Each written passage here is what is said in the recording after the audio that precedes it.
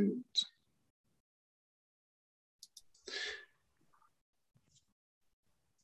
Hello and welcome back to Business Insights with Mario and Matt. So today we're blessed with Michael Lawrence Taylor, and he is a documentary filmmaker.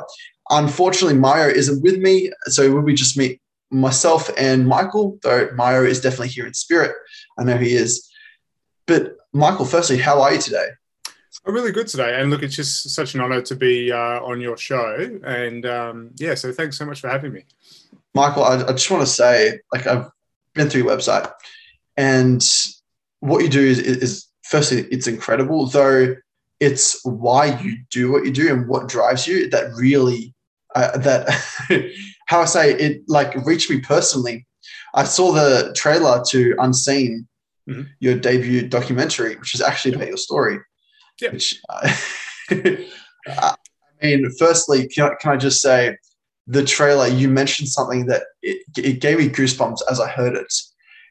You mentioned that you're a man, that you were going to figure it out, right? Yeah. The struggles you're going through. Can I just say deeply that resonates with me, because I used to have a screaming voice when I was younger that held up the same thing, given my experiences with my suicide attempt and now ending up in a wheelchair, then trying to navigate that. And I still have that voice inside of me. Where did that come from for you? Yeah, that's actually a really, really good question. And I think it's kind of why I did the film.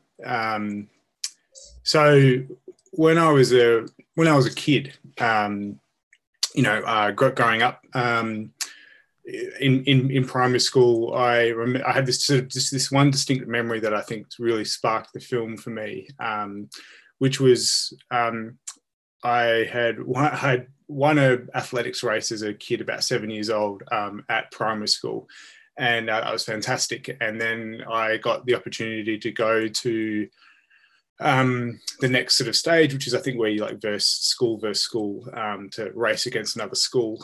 And I just distinctly remember standing on that line about to race, and just this wave of nerves came over me, but not just nerves, fear, and this voice inside me telling me I'm not good enough, I'm not going to be able to race this race. And I stood there, I saw people on the side. There was all these other people I didn't know around me, and I was really, really scared. And I went into myself and I told myself that I'm not going to be good at this. I'm going to be really bad, and I'm not going to be good enough. And so, just as the gun went off, and I felt like everyone was looking at me, I fell over on the gun, and then I heard people laughing at me. And I think from that point onwards, I just wanted to become invisible. And in some ways, it's such a sort of small sort of thing. But to me at the time as a child, it was a really, really big thing. When you're at the line and you had that thought of, am I going to be good enough to win? Am I good enough to race this race? Do you think you're the only one having that thought at the time? Looking back on it now, probably not. But at the time, I very much felt like the only one feeling like that. And when I fell over, I guess that's kind of the metaphor for kind of where, sometimes I've been in my life, is that I still feel like that child that's fallen over on that line and hasn't got past even the start line. And I still struggle with that today. So I guess, in a succinct way, that's kind of where it came from. And you can imagine, just like in life, that sort of plays out in different ways throughout your life. And for me, that was something that was really strong, a strong memory for me that sort of that can sort of bring that back. And yeah, that's kind of the simplest way of putting it. When you fell, what did that mean to you at the time? When you fell over at the gun? Complete failure. But I think complete and utter failure, that I couldn't even take a step forward. And I remember the next year, I think the same sort of thing happened at school. I was comfortable with the people around me, and sort of, in primary school at least. And so I remember I one and was going to go again. And on the morning I didn't go. I was just too scared to go the next day. And then the teacher, I went to school that day, and the teacher, one of the school teachers, came up to me and just told me that it's just absolutely disgusting that you didn't want to represent your school. And that was just another way of reinforcing that that sort of happened. And I guess, like, for me, like, sort of one of the biggest themes in the film of Unseen is this idea of not being good enough, or just feeling like so empty. And I came up with this idea of this glass wall, like, so on that start line, when I fell over, it was like that white line was just a massive glass wall that I couldn't get past. And on one side was everyone else, where, life was moving forward and people were happy. And I was on the other side of that wall, and I was stuck there. And, that then became this really strong theme in my film, particularly with the water, which is, sort of a big theme in my life. It's a place where I get a lot of happiness. But, at the same time, I sort of really play with that idea of being under the water and above the water, and this idea of being stuck behind a glass wall. Anyway, going off topic. No. I think that's perfect. I'd love to transition into that too. Yeah. Canoe polo. Yeah, right. And so, like I said, I'm unfortunately, I haven't seen the film as of yet. And I will share it with you. I'm sorry you haven't seen it. Oh, I did some digging, but yeah, I couldn't find it. But that's unfortunate. I will definitely check it out. Firstly, what is canoe polo? I hadn't heard about it till I found out about the film. So canoe polo, I guess it's kind of like water polo and kayaks. Okay.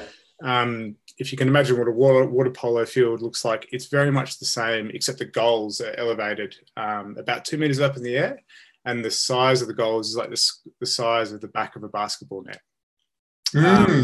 And there's 5 players in each team, and there's a ball just like the water polo ball, and the aim is to score as many goals as you can against the opposition team. And so it's sort of a contact sport. It's sort of a mix between, say, like basketball, like sort of themes of basketball, with the kind of driving into the basketball zone and attacking and trying to score a goal.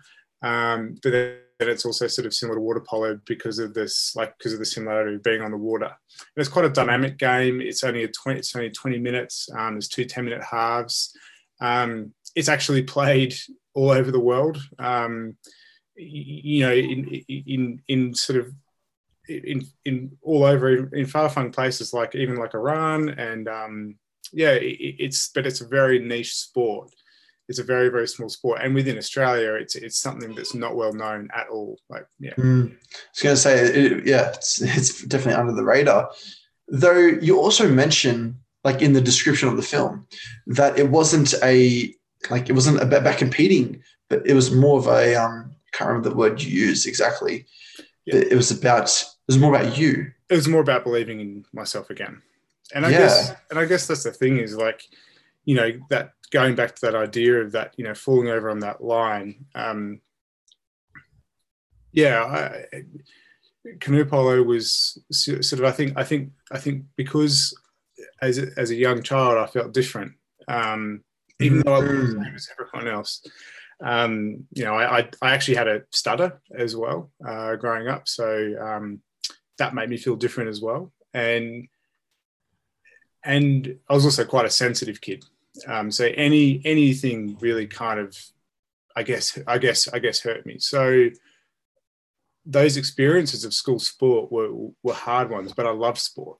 I really love sport, but I felt like I couldn't do it. I felt like I couldn't fit in, in these different sort of sporting environments in school. And on top of that, I had sort of different challenges with my heels, really painful heels.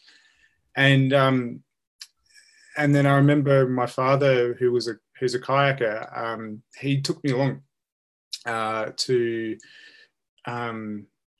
the pool one night, and I saw this sport, and it was like these guys in kayaks bashing around, with this ball. I was like, what the hell is that? I want to play that.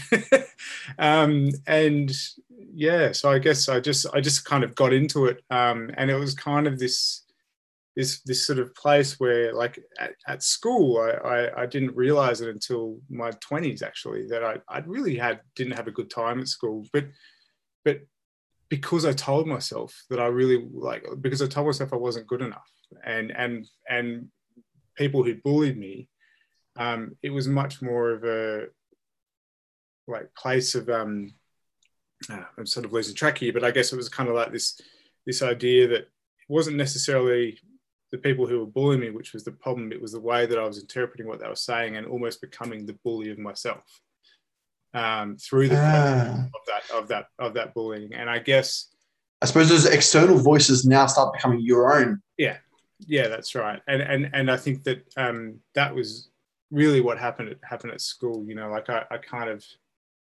even today I sort of tell myself, oh, other people got bullied worse, and I feel like they did, but it's not about that. It's actually about how you react to it and how you feel on the inside from those kind of things, no matter what it is. And I think that's something that's really important to remember for anyone that has gone through that or feels like that. It's about what matters and what it feels to you when someone says something to you. Exactly. And I just want to touch on that real quick, if you don't mind, because when it comes to when I was in my bad place 5, nearly 6 years ago now, where I attempted suicide and I was in hospital, right? And I have all these injuries. God, so many people wanted to, who had the worst story, who had the most amount of adversity. Yeah. Right. And it's like, and it's firstly, it just doesn't go anywhere. I found it becomes this toxic environment where it's like we're just feeding you negativity. It's like, here's some of my negativity. Oh, but I've got more for you. Yeah. Oh, beautiful. It's like, no, it doesn't serve any purpose. No. Yeah. Sorry. And so I think what you just said there was so key. It's all about how you felt as a result. Talk about this person has it worse or whatever. No, it's what's real for you. Yeah, it's really about what's inside you and how you feel. And if it doesn't feel good to you, you should acknowledge that. No, absolutely. Yeah. And don't run away from it. Oh, man. Yeah. And it's really, really true. So, I guess, sorry, I'm sort of losing track again, but that's right. So you were talking about the comparing yourself to other people getting bullied, how you people got it worse, but no, it's about what happened to me. It's about what I feel. And I guess I didn't really, as a kid, I didn't really understand that, and I kind of thought I was okay, but there was always this underlying sort of sadness and anxiety and depression that just that voice saying you're not good enough, that was just grinding away, and I didn't realize it, growing up. And Canoe Polo was an escape from that. Canoe Polo was a way to get away from that. I didn't have to think. Yeah, sorry. So if all the voices going on inside you, all the things you're telling yourself, I'm not good enough, I'm a man, I'll be able to figure this stuff out. But what voices does Canoe Polo give you?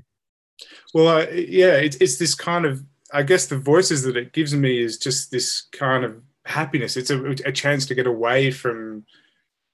It was a chance to get away from those kind of thoughts of telling myself I'm not good enough, because you didn't have time on the field to think about that stuff. You just had to play the sport. You just had to literally, the next thing you had to think about was that next paddle stroke or that next throw of the ball, or how are you going to, get up to that end of the field as quick as you can because you need to stop that person scoring a goal. It was so much more about the present moment, but it was also different because I guess I felt like I fit in there with the community of the sport. It wasn't just about that idea of being in the present moment, but it was actually about feeling like I was fitting in. Everyone in Canoe Polo, I interacted as a 12-year-old. I started playing the sport, and I started interacting with people who were in their 40s, who were in their 20s, who were my age, who were, all walks of life, and they welcomed me with open arms. And there was still this kind of like, like this kind of fun attitude where we all kind of got along, and we could all. It's really weird to describe, but it was like, I guess this is the thing about sport is you develop this community, and you get to know each other well, and you know what people like and you know what people don't like. And I think that like Canoe Polo was a chance for me to feel good in myself, and believe in myself for so many different reasons, not just about the sport, but about the people in the sport. It is still very much a family. I'm going to Canoe Polo this afternoon after this interview. I was about to ask, do you still play? Yeah, okay. Yeah. And so what brought you to want to share this with the world? And because it's so much easier to keep it inside. I mean, please. Yeah, and I honestly did. And I think that, oh God. Well, I guess in answering your question in terms of what wanted me to bring this to life is I guess I didn't. I didn't want to bring it alive. Right. But I this whole film came about through studying at the Australian Film, Television and Radio School. Mm-hmm. And so I guess what had happened, like, I'll answer the question first, but there's a bit of a backstory about why I even went to the film school. Would you like to hear that first, or would you like to know about why I just made the film? Well, let's get the school, then we'll go to the film. Sorry? Let's hear about the school first. Yeah, cool. Okay, so I guess what had happened throughout my 20s is I just, I'd done these different jobs. I lived in Darwin for a while and was filming and really, really enjoyed it. Came back to Canberra, which is where I grew up. And I took on this job in the Australian government, filming again. And I'm really passionate about sort of filming. I think kayaking and filming are two things that I just absolutely love. But what happened there is that I'd just come out of a really bad relationship, and that had really impacted me and further sort of impacted my self-esteem.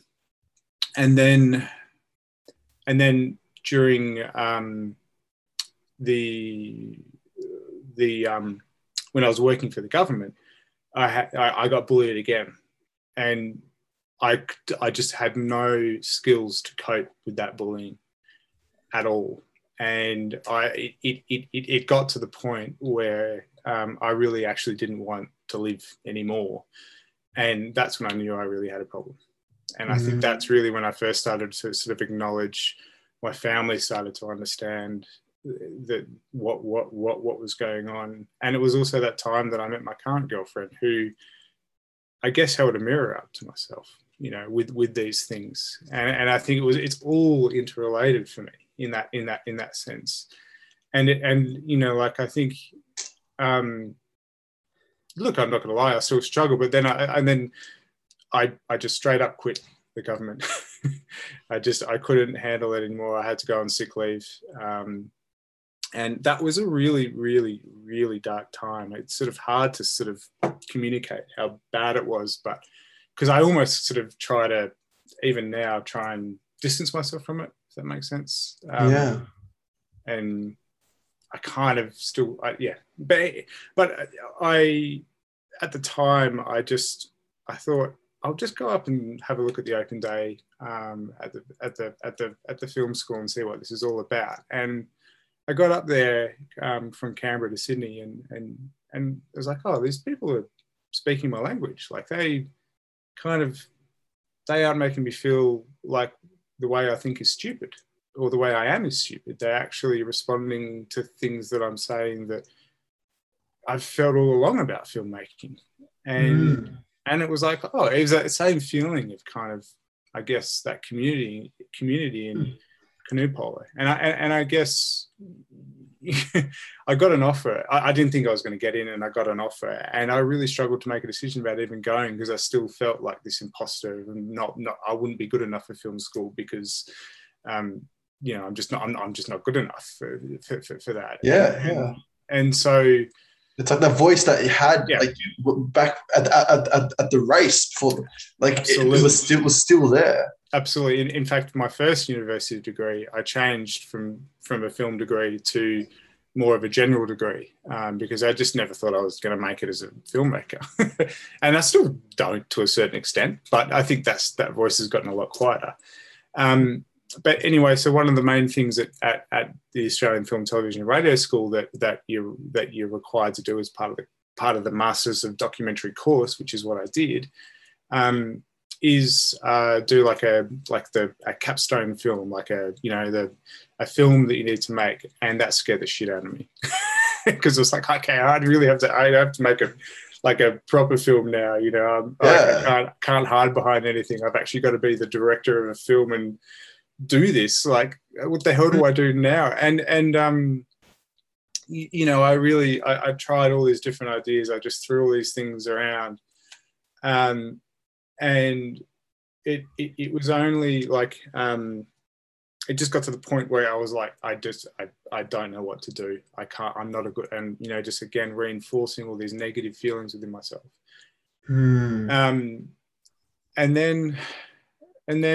But then sort of, I guess, through that experience of kind of realizing like I was just struggling so much, it was like, hang on a sec, what's going on here? What's actually happening? Like, there's others around me who are managing to get through things all right, but I'm still just stuck in this sort of space, in this spiral of kind of negativity, and kind of it's getting me nowhere. And then COVID hit. And it was like, oh shit, no one can film, no one can do anything at the moment. And I had to come back to Canberra and just be by myself. But that was actually possibly the reason the film came about, because I was able to think on my own. And what happened is that I was able to sort of just sit there and kind of really understand what I want and what it is inside me that I want to say. And I was kept getting drawn to these kind of different people who were really reflections of what I was feeling, the 3 different films that I watched. And I guess I thought, I know what I'll do. I'll make a film about canoe polo, because I like canoe polo, and I'll do it about mental health, because that's something that's really important to me. And then I started writing it, out, and my teacher at the time just said, "Why don't you just do a film? Why don't you just do this about yourself? This is you?" Because what was your reaction to that? I was wanting to. I was like, "Oh shit! No way will I want to do a film about me. Like, I don't like, I'm not that kind of person. I didn't want to be that kind of person where it was like this idea where you had to." I had to make a film about myself and I'm really important and cool, whatever. Like, because you're a man, right? You have to deal with this stuff on your own. Yeah. Right. And like, I really didn't like that kind of, I guess, this idea of, making your own film about you, because it feels very kind of like this big ego thing that sort of, I guess like, when he said that, I didn't know what to say, and I sort of went away a bit, and he said, "Why don't you just write a 1-pager about, you can be someone else, but just what you would, if you were going to do a story, what would you write about it?" And I wrote it, and that's when I came up with that idea of it's not about competing, it's about believing in yourself again. And he was straight away like, "Oh, this is a story, there's something here, you need to explore this." And then straight away we went into this kind of this all happened like just in under a month. Wow. Okay. And like we had to go talk to people in the BBC as part of our course and sort of pitch our stories. And at the time, I was still not comfortable with it at all, but I had written that one pager, and that little bit of positive encouragement made me feel like maybe there is something here. And so what I did was I was literally on the Zoom, like saying to my supervisor, like, what the hell do I do? I don't want to talk about me. I don't want this to be about me. He said, why don't you just pretend it's someone else? And so I did. Yeah. And so I pitched this to because it's all part of our practice of the course to pitch our ideas. Of course, yeah. And I pitched my idea, talking about it as if someone else, and everyone responded really well. And it was like, oh, and that I was able to speak about the film. I was able to talk about what the visuals would be like, and it was the first time that had happened. At film school, everything else was a real struggle, and I started to realize that actually there is something here in this story. And then from there, it was just sort of like it just sort of all just came together really, really, really quickly, because I just felt like it was a story I could tell because it was my story.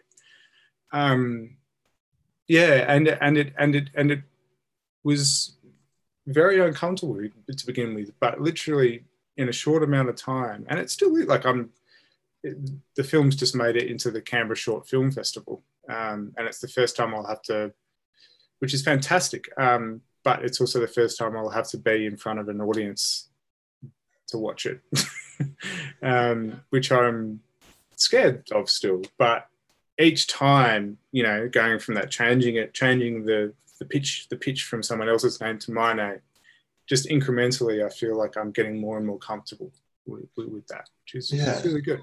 Yeah. So tell me, when you finished the film, when Unseen was, the final cut was done, how did that feel inside of you? Really good. It felt closure. I felt closure, and I felt like I could move on from things that I've just been holding on to my whole life. Those fears and those feelings of kind of not being good enough, and I just felt like I understood myself finally.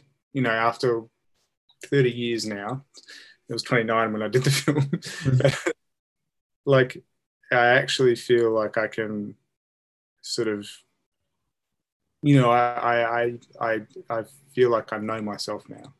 And I think the film was something that was really integral to that. And, if I could go back now to go back to that kid that fell over on that line and say, mate, don't worry about it. You just fell over. You can do another race. You will get up again, and you'll be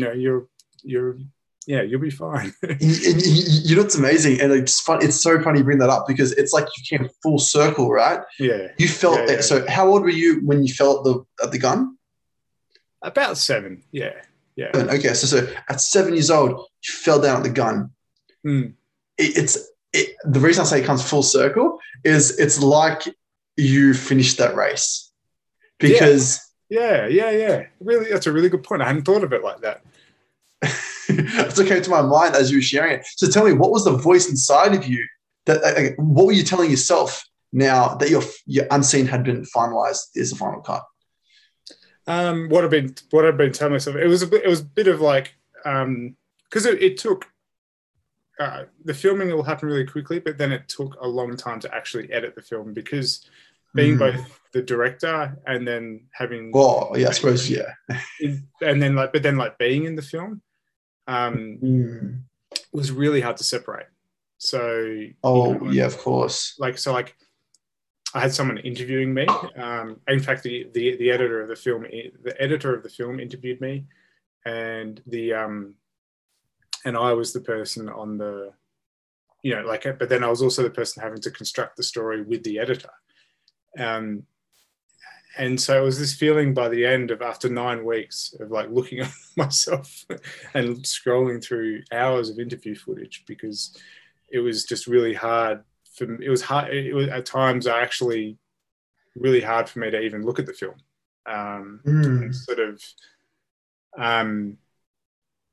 hard for me to sort of see what the story was anymore. And it really, like, was this constant battle of bringing up, like, oh, I'm not good enough. But by the end, it was a real sense of achievement, and it was a really kind of proud moment that I'd sort of gotten through that, because I really didn't think I was going to make it. And I think that I've still talked sometimes at the uni. I've done one talk at the uni since then to students who've just been through COVID, and after being through what I've been through with that film and the way that I felt every semester, like literally wanting to quit every semester, like literally every semester until the final semester. I could really look back on it and go, I didn't quit, and I actually made it, and I finished that race, and I just feel so incredibly proud. And like whatever happens after that was whatever happens, Wow. with the film. And it was really uncomfortable sharing it with my family because and all my friends, because I guess I'd gotten really good at hiding these feelings. Really good. I'm really good at putting up that glass wall. And it's like we're all showed how to do that. We're all taught to do that. Particularly as a man, I guess I can only speak because I'm a male. Particularly as a male, I think that, I went to an all boys high school, and I think that kind of attitude really gets reinforced in those places. And I think have a cup of concrete, harden up, man up, be a man. And you're supposed to be able to, you're supposed to cope with those things, and you're supposed to not show it. And I think I got really good at burying it and hiding it, and this film was a way of showing it. It's like everything is flipped on its head, from not showing to now showing, from falling over the gun to now finishing the race, from saying I'm not good enough to now I'm incredibly proud. Dude, everything. And wow. And so now with what you do, you're a documentary filmmaker. What stories are you passionate about, and why? That's a really good question, I guess. So like now, God, that's a really, really good question. I guess so now, I've finished film school, and I'm working for myself. I didn't think that I would ever work for myself, and I'm still scared by it, but somehow it's working. And I guess the things that I'm really drawn to now is the themes of, like, if you have a tragedy in your life, if you have a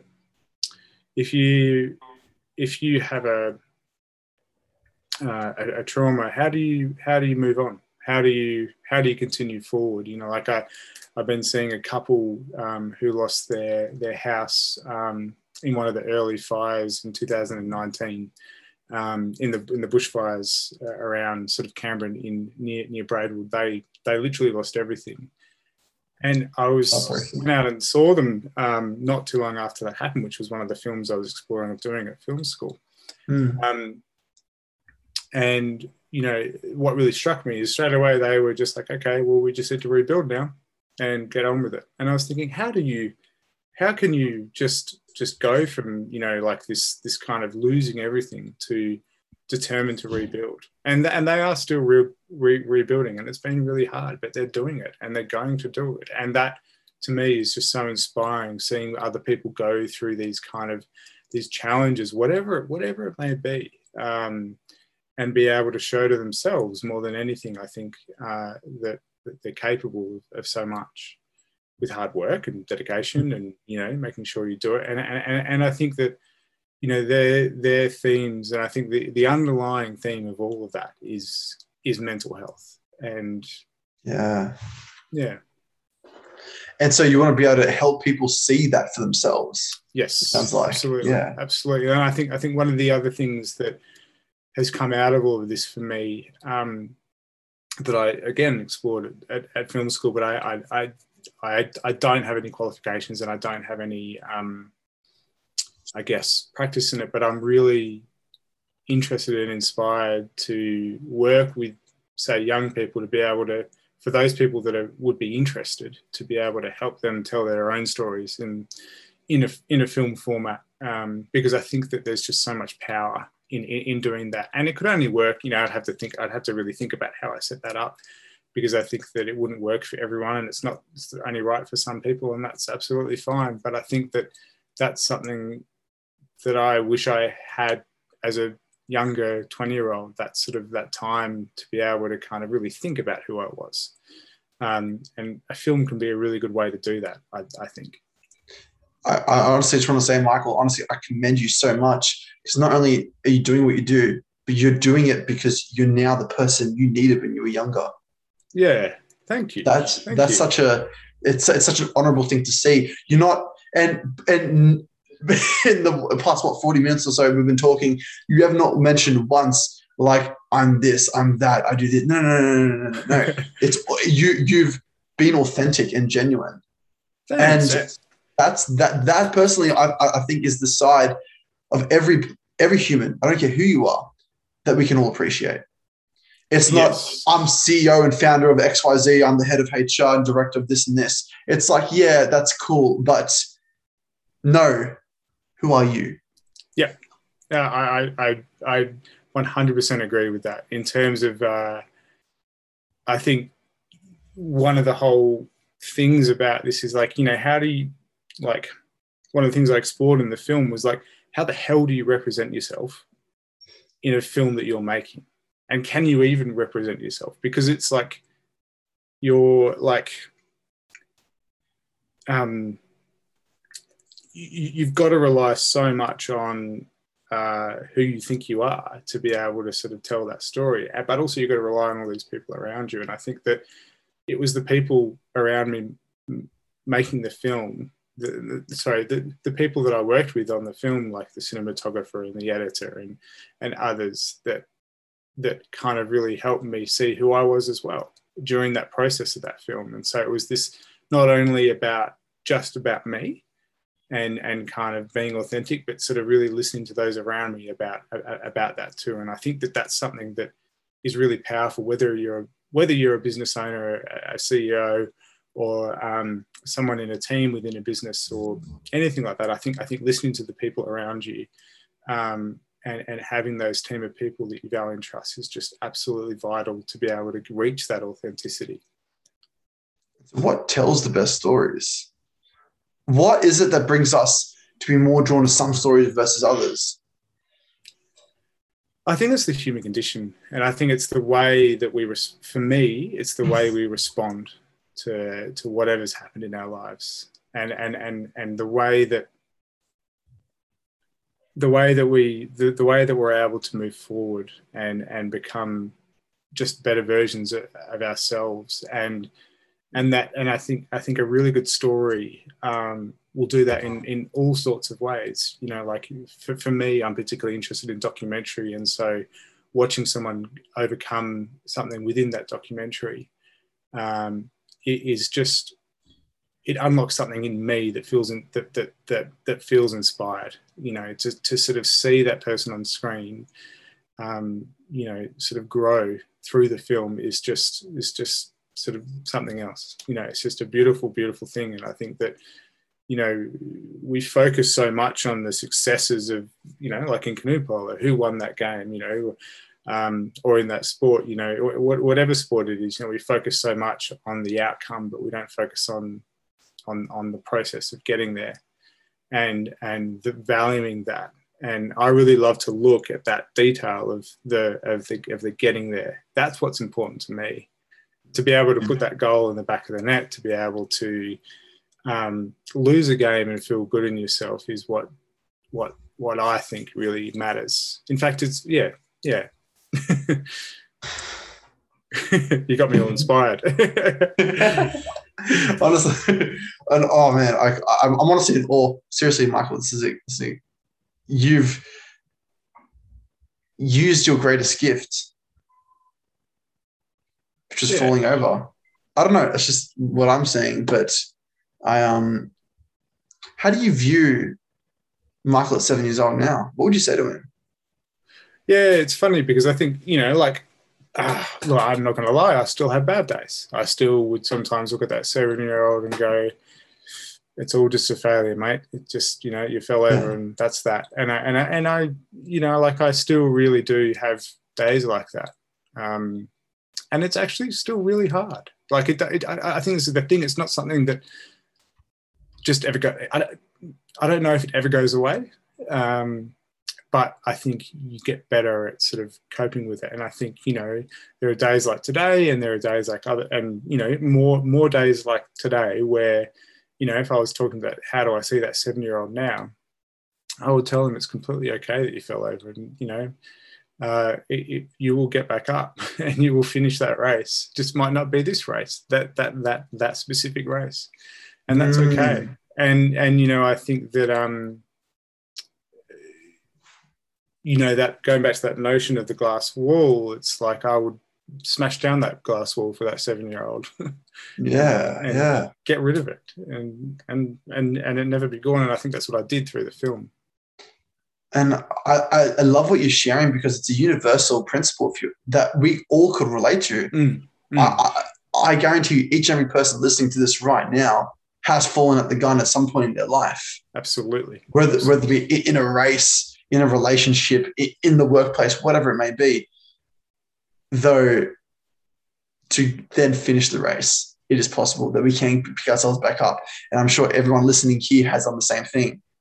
And wow, Michael, you're, this, I did see this conversation just being about one film that you made, which is your story, which is huge, though there's so much under it.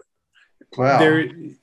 Look, and I think that's this, I think when you really dig deep within yourself, I think this is something that a lot of people would, different things would come out. It might not be a film. It might be, a new business idea, or it might be, so something that you'd never really even thought of. And I think this idea of reflecting on who you really are and trying to understand yourself the best you can is just something that is so important that it's not necessarily thought about when you're trying to earn money. Because I went through a lot of my 20s not understanding myself, and I really struggled in so many different ways. And, a lot of that was to do with not understanding who I am. And it's a great disservice to not understand who you are and to spend the time to think about who you are and what makes you you and uniquely you. Yes, because I mean that's all about gifts, right? The fact that we are unique and we are our own self. We're not someone else. And that's and to be proud of that, to not feel ashamed of that, which is what I felt and what I'm sure a lot of people sometimes feel, is shame of who they are. I just want to say, Michael, like, not only have you shared a lot about your past, you're also being very real and authentic about who you are today. That, you still get these bad days. Like that voice of I'm not good enough still, it still creeps in every now and then. The fact that you're saying that is truly commendable. The reason I say that is because it's one thing to talk about your past, but to talk about the present is a whole nother ballgame. And it's harder to address what's present because it's what's real. You might as well be walking around naked because here I am. Well, this is the real me. So it's so true because like you look around, on social media and or on other places, and you see a lot of other people's successes, and it starts to create this sort of idea around you that everyone's doing so well except you. Why aren't I, or why aren't you? And I think that that it's kind of really important to be honest about how you're feeling at the time and to not hide that and to be okay with that and to know that it will get better. And part of that is just by as I said before, just knowing who you are and trusting that you'll get through whatever it is you're going through. Yeah. Are there strategies that you have in place to help you get better, to help you overcome these challenges? Yeah, it's really interesting. Like I think Canoe Polo still is very much one of those things that I think, helps me just and a lot of exercise, just anything where I'm active, I think really helps me get through something and get my mind off things. But the biggest thing I fear is not having that, and I actually don't know what I would do if I didn't have that. I'm actually scared of that still. Yeah. If I'm not able to, if I get injured, I'm actually scared of what that might mean for me. And that's sort of like that next step, I guess. It's like, not just relying on, say, one thing. And I think filmmaking for me is something that, brings this sort of happiness as well, and sort of escaping into these different ideas, and sort of trying to come up with new ways of telling a story. So I think Canoe Polo, but also talking about how I'm feeling actually is a really big way that I also sort of work with it. And I do that particularly a lot with my girlfriend. We both talk very clearly to each other. We communicate, a lot about how we're feeling. And I think, I don't hide that as much now anymore. So, yeah. Amazing, man. And for everyone watching, I honestly, I really encourage them to reach out to you, Michael. Seriously, how can they get in touch? Yeah, well, look, I guess I will share my website with you so you can share it online, and that's probably the best way to get in touch with me. What was the website? www.mlawrencetaylor.com.au. So that's M Lawrence, LAWRENCE Taylor, TAYLOR.com. Yeah. Perfect. Thank you, Michael. Seriously, really appreciate your time. For everyone listening, thank you very much. This has been Business Insights with Mario and Matt. I've been very blessed with Michael Lawrence Taylor. What a story. What an authentic person. And this is the type of people we want to get on this show. And so thank you again for listening.